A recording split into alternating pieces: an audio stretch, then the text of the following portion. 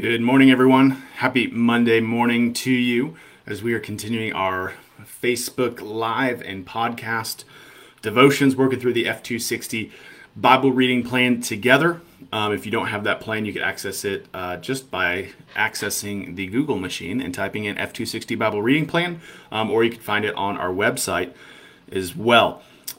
So we are continuing to work through a larger portion of the Old Testament, and today we're actually going to encounter some of the more significant and informative markers in Israel's history that we'll look at today. But before we get into that, what I want to do is kind of give just a brief summary of what we've been reading the last week, and then we'll dive in and look at our 3 questions that I kind of do in my devotions that I'm encouraging us to do, which is to simply do 3 things with the text. To look up, what does this text teach us about God? Look in, what does this teach us about ourselves? And look out, what does this teach us about the way that we live? So we're going to hop into that. And if you have been reading along with us, we are back in 2 Kings today after taking, I think, what is maybe at least a week, if not a 2-week break from it. And we were in a bunch of prophets. We were in Jonah, we were in Isaiah, we were in Hosea, we were in Micah, and Amos. And when those prophets were prophesying, what we read is a lot of those prophets were prophesying during the days of such and such kings of Israel or such and such kings of Judah. And those are important markers because it's reminding us that what's going on in those prophets, these calling out of God's prophets to God's people, is happening in the midst of that divided kingdom. And so you remember after the fall of David, the kingdom was torn in 2. Jeroboam took 10 tribes and went to the north, and that's the kingdom of Israel. And David's line kept Judah in 2 tribes, which are in the south, and their head is in Jerusalem. And so Jerusalem is kind of identified with Judah. Samaria up in the north is identified with Israel. And so those are key words that help us understand what's going on. And during this divided kingdom, the prophets are calling out because both Israel and Judah are wrought with sin. And much of what the prophets are doing, and we see this as we've read it, is the prophets. When we think of prophets, we generally think of them kind of like these crystal ball people telling us, hey, if you go to the store, you'll see a woman in a green hat and she'll give you the best apples you've ever had or something like that. But really what the prophets are doing is they're just forthtelling what God has already said. Remember when we were in Deuteronomy, God warns them, hey, when you're in the land, if you don't obey me, you're going to be judged. If you don't obey me, you're going to be punished. If you run outside the boundary markers of the law, there's danger out there. And so much of what the prophets are doing isn't creating some alternate new reality with what they're saying, kind of like a magical prophet. Instead, what they're doing is they're just saying, God has already said this to you, and if you fail to do it, God's going to be true to judge you. They're forthtelling what's coming. Now, there are parts, and we saw that in Isaiah 53 when we looked there. We saw it a little bit in Micah, looking forward to the new heavens and the new earth, where they are foretelling these wonderful divine events that God is going to bring into existence. But for the most part, the prophets are just reminding God's people of what God has already said, because the truth is, we as Christians rarely need new information. We just need old information hammered into our hard hearts. And so that's what the prophets were doing. And they were saying, obey or you're going to be judged. We see all these threats of judgment coming towards God's people. And then today, when we get into 2 Kings, we're going to see that God does not make idle threats. That finally God's people, specifically the northern kingdom of Israel, are going to be judged. And so I'm going to give us a summary. We are in 2 Kings 17 and 18 today. And again, I'm not going to read it for you. If you've read it, great. If not, there's kind of this summary. And so we're looking at 2 kings. In the north, there is Hoshea, who's the king of Israel. And in the south, we're going to see King Hezekiah, who is the king of Judah. And chapter 17 kind of looks at this significant event from the perspective of Israel. And chapter 18 looks at the perspective of this event from the perspective of Judah. And so Hoshea comes about, and he kind of makes some side deals. Assyria is threatening them, and instead of continuing to pay off Assyria, they begin to pay off Egypt, and Assyria gets wind of it. And what happens is Assyria comes and they wage a 3-year war against the nation of Israel, and the nation of Israel falls. They are taken into captivity. And we see in verses 24 and following that what Assyria does is they send some of their people to the land of Israel, and then they take a bunch of Israelites and they bring them to the land of Assyria. And so there's this really big intermingling of cultures and of people that are going on here. And why is this happening? Well, we read this in verse 7, and this occurred because the people of Israel had sinned against the Lord their God, who brought them up out of the land of Egypt under the hand of Pharaoh, king of Egypt, and feared other gods, yet walked in the customs of the nations whom the Lord drove out before the people of Israel, and in the customs that the kings of Israel had practiced. So why is this happening? This is happening because God told them if they would not repent, judgment would come. And so this actually, chapter 17, is a huge event in the scope of Israel's timeline. This is 722, the year 722 BC, and this is the fall of the kingdom of Israel. From this point on, we don't read about the kingdom of Israel in the narrative of the Old Testament. And so this is significant, and we'll come back to that in a moment. And so what we see is in chapter 17, there's a big explanation of why these events are happening. And then we see a little bit of what Assyria is going through. And there's this unique thing that happens when Assyria sends their people to live in the land of Israel. The land itself revolts, right? It says that, therefore the Lord sent lions among them, which killed some of them. And so the lions are killing the people in Assyria. And so the people of Assyria go to their king and say, we don't know the customs of this land. We don't know what it looks like to appease this God, and so we need help because the lions are killing us. And so they ultimately send one of the priests they took away from Israel. They sent the priest back, and he's going to teach these people how to fear the Lord so they don't get all eaten by lions.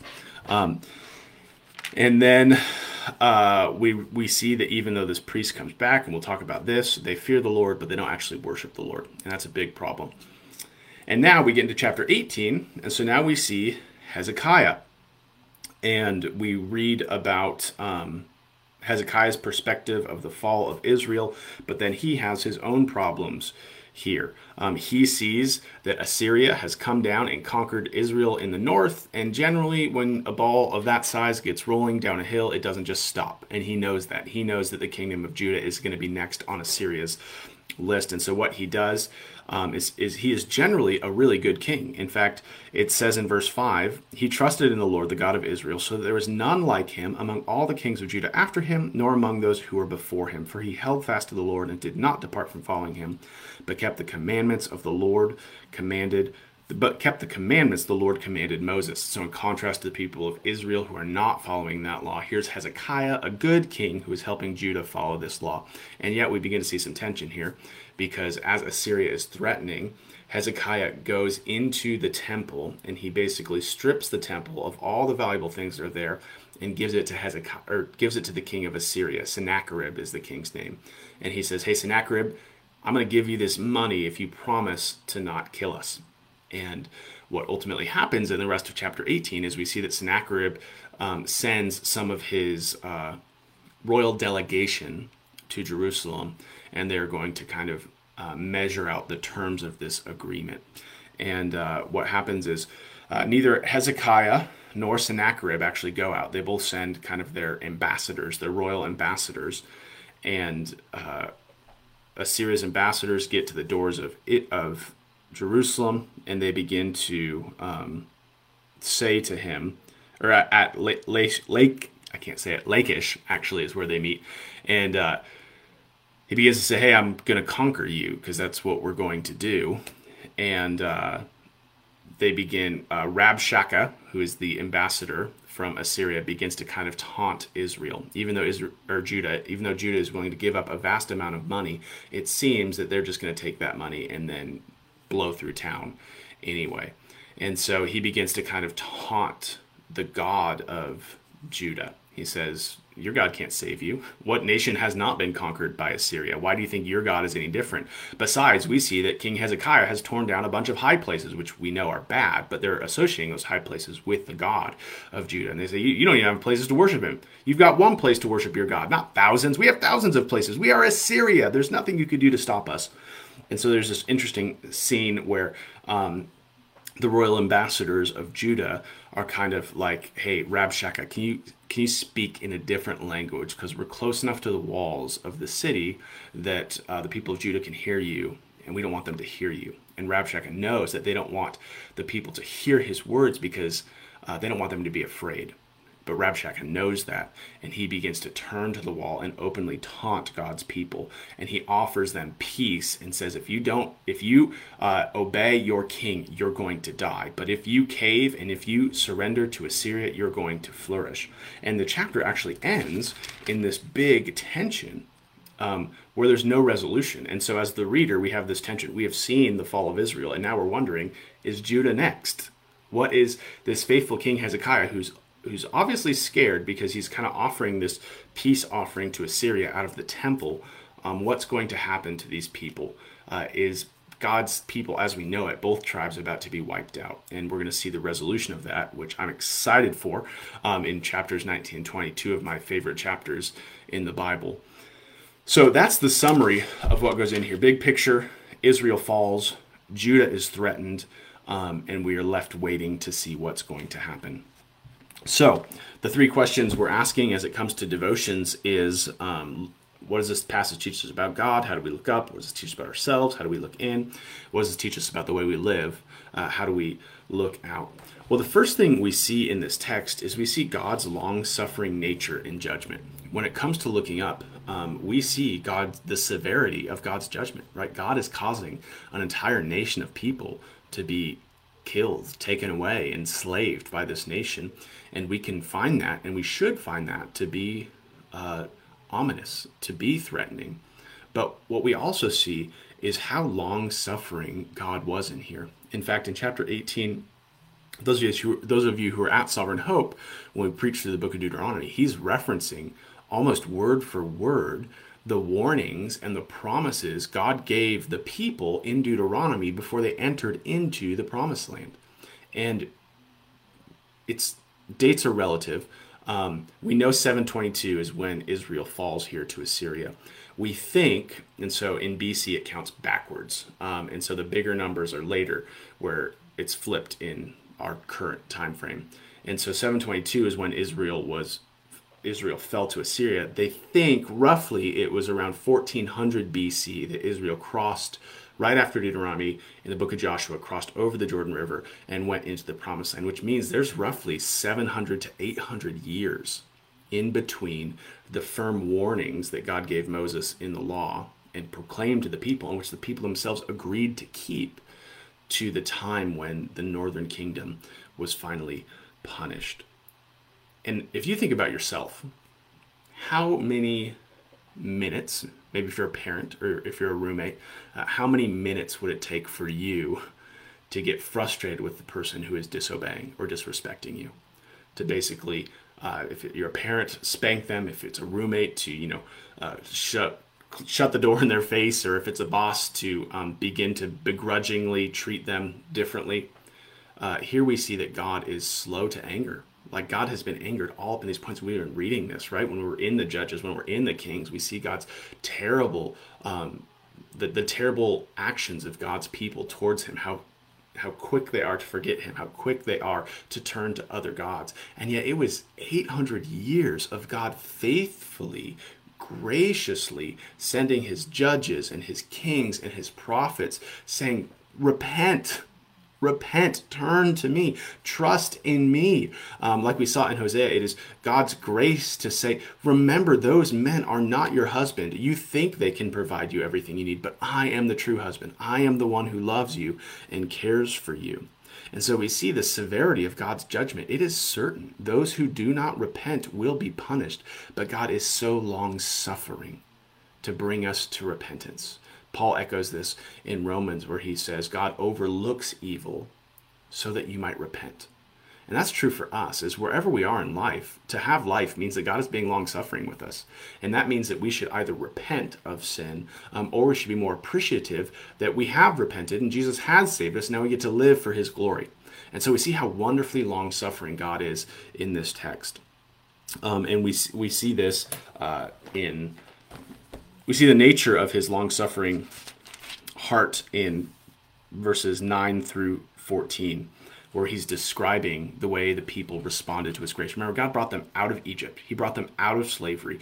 He brought them through the Red Sea. He brought them to the Promised Land. He rained down manna and quail that hopped up on their grills in the morning. He promised to displace all of their enemies. He brought them victory in battle. And yet, verse 9, the people of Israel did secretly against the Lord their God things that were not right.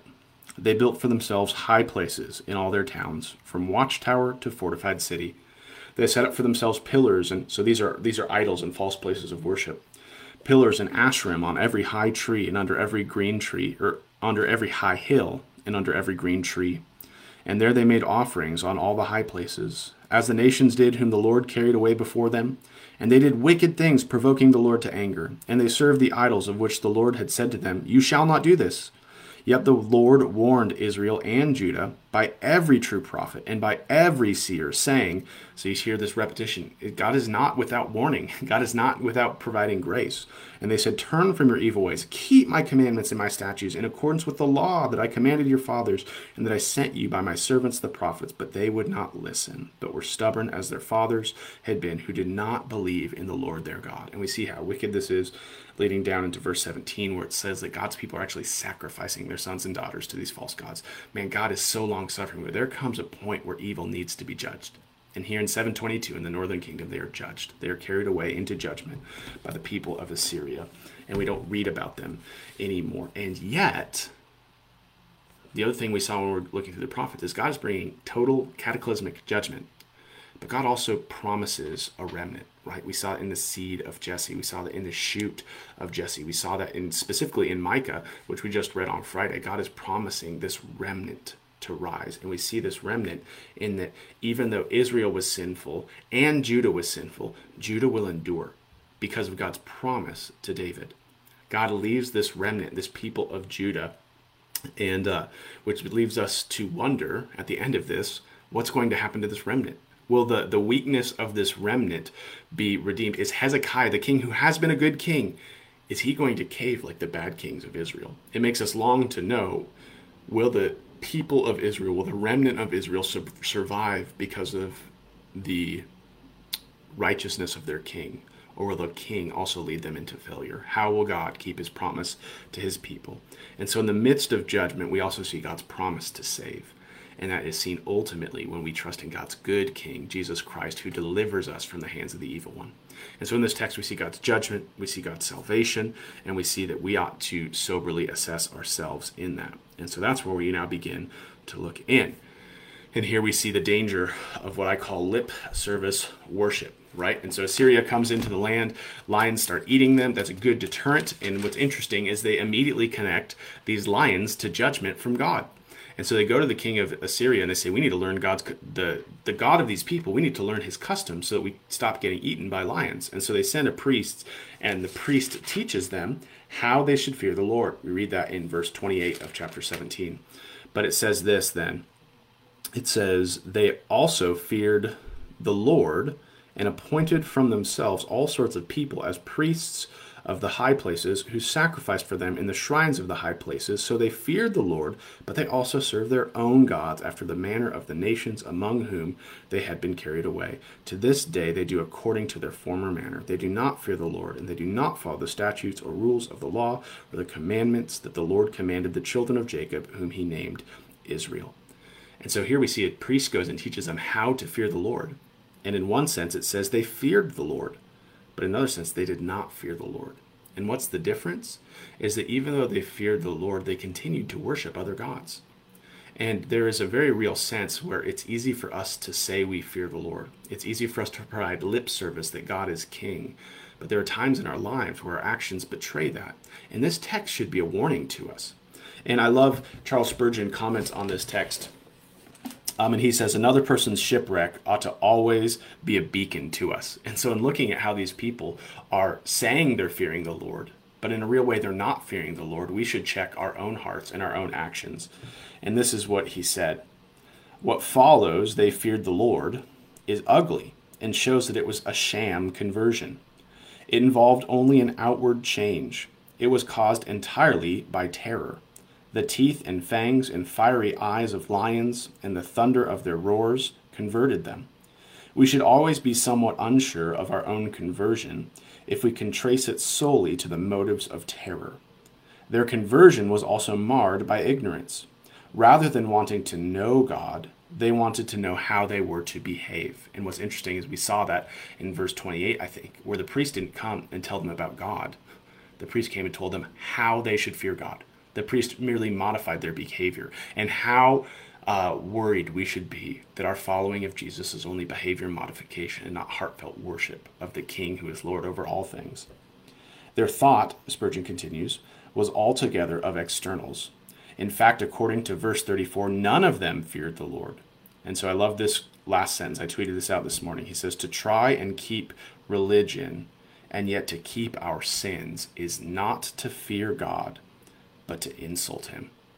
And so what a wonderful reminder in our own heart. Like, if you want a gut check, is this you? Then we look at our obedience to God. Does our worship match up with obedience that flows from it? Not because obedience saves us, but because obedience is the sign of a saved heart. Obedience is a sign of someone who fears the Lord and wants to honor him because we've learned to trust him and not the foreign kings of the world. And so I find that to be something that's really convicting for me. Do I have lip service Christianity? Do I say I fear the Lord on Twitter or from the pulpit or at family worship, but in my heart and in my private time, am I not fearing him by not obeying him? Am I trying to follow other gods to kind of hedge my bets in that area? So we should look at our actions. And then we see the danger of lip service, but we also see the danger of living life in a divided kingdom. And what do I mean by that? Well, I mean, for those of us who were with us yesterday at church, that Jesus is the one true Lord. He is the risen, ruling, reigning King whom death could not kill. And yet, there is still a sense where this is the devil's world. And all throughout the pages of Scripture, until we get to Revelation, and God finally throws Satan and his minions into chains forever, we live in a divided kingdom. And the divided kingdom is not simply Israel and Judah, or Judah and Assyria. The divided kingdom is the spiritual forces of God and of the devil who wish to rend our hearts from what is true. And actually, what was interesting is when we read Rabshakeh speaking to the people of Israel, what we hear is, I hear echoes of Eden, right? Remember when Satan came and tried to convince Eve that following God was not for their good, but following him, like eating the fruit, was what was give them best. To disobey God was going to be good for Adam and Eve. And here in Rabshakeh's thing, he's saying to disobey Hezekiah is going to be good for you. And I just want to read this section here, and we could hear this. Then Rabshakeh stood, this is at verse 28 of chapter 18, and called out in a loud voice in the language of Judah. He's intentionally trying to intimidate them. Hear the word of the great king, the king of Assyria. Thus says the king, do not let Hezekiah deceive you, for he will not be able to deliver you out of my hand.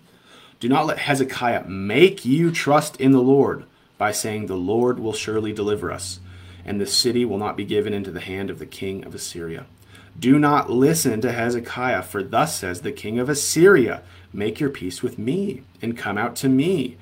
Then each one of you will eat of his own vine and of his own fig tree, and each of you will drink water from his own cistern. See this offer of different trees. It's forever what we're going to have to put up with here on this world. Until I come and take you away to a land like your own. It's just as good as the land you have here. In fact, maybe even better. A land of grain, of wine, a land of bread and vineyards, a land of olive trees and honey, that you may live and not die. See, again, the problem that we face as God's people is not that the lies of the enemy are promising bad things. They're promising God's things, but they're promising them in ways that only God can provide, right? This is all language that was used to the promised land. Things that we should desire. And yet the truth is that Sennacherib and Assyria cannot provide what only God can. And do not listen to Hezekiah when he misleads you by saying, the Lord will deliver us. Has any of the gods of the other nations ever delivered his land out of the hand of the king of Assyria? Where are the gods of Hamath and Arpad? In other words, their gods didn't help them. Where are the gods of Sepharvaim and Hena and Eva? Have they delivered Samaria out of my hand? Who among all the gods of their land have delivered their lands out of my hands, that the Lord should deliver Jerusalem out of my hands? And so here we see this divided tension in our hearts. We encounter daily Sennacheribs, don't we? Who say, don't listen to the king. Don't listen to your king. I can provide you something better. Why would you risk being conquered by the world when instead you could enjoy the world? This is really similar to what we looked at yesterday in 1 Peter 4, right? The world wants us to join in what they have, and they are surprised when we don't. And our hearts need to hear, and what we'll see in chapters 19 and 20 is that Hezekiah does turn to the Lord. Hezekiah is the good king who doubles down on his trust in God despite his fearfulness, which we'll look at in just 1 second in closing. And we turn to Jesus, who has risen up from the grave and shown us that nothing can defeat this king.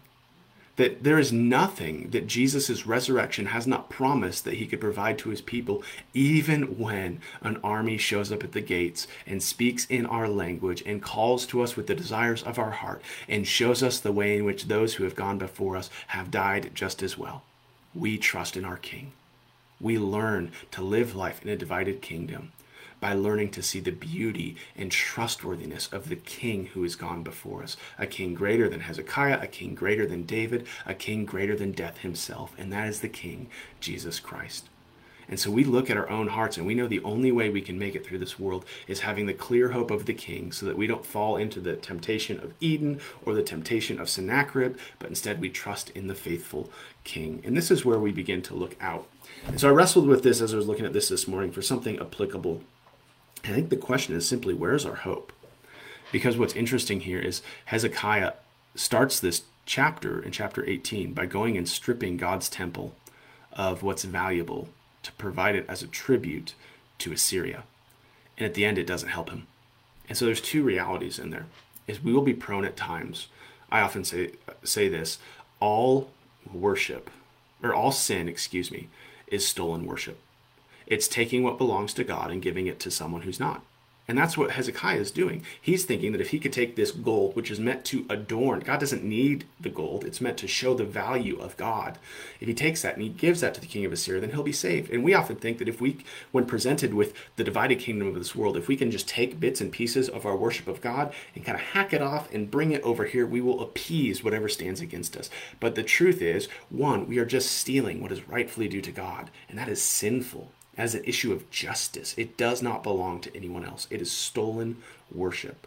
But then secondly, just as we see with Assyria, we can go through the great lengths of stealing from God, and at the end it won't actually save us.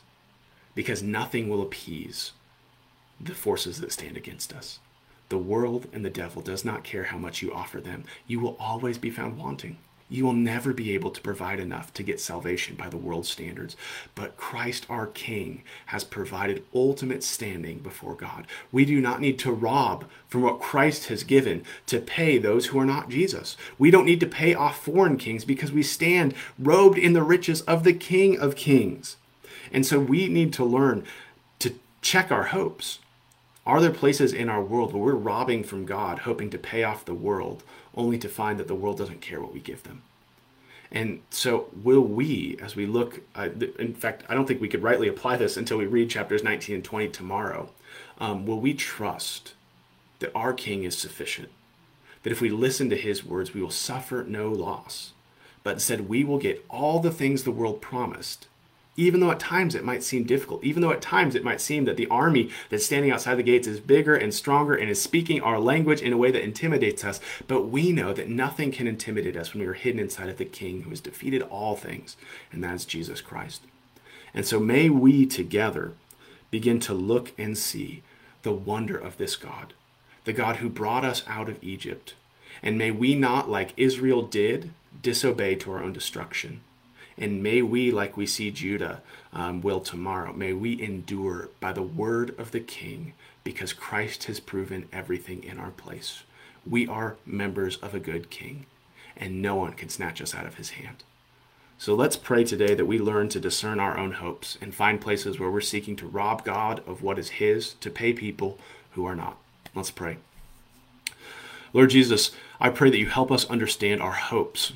You help us understand places where we have heard the promised truth of Jesus, where we have seen the new Exodus, where we have been promised the new promised land, and yet We say we fear God, but we do other things. We worship other gods. We live in other ways. But Lord, we ask that you rend our hearts true because of the faithful King who has gone before us.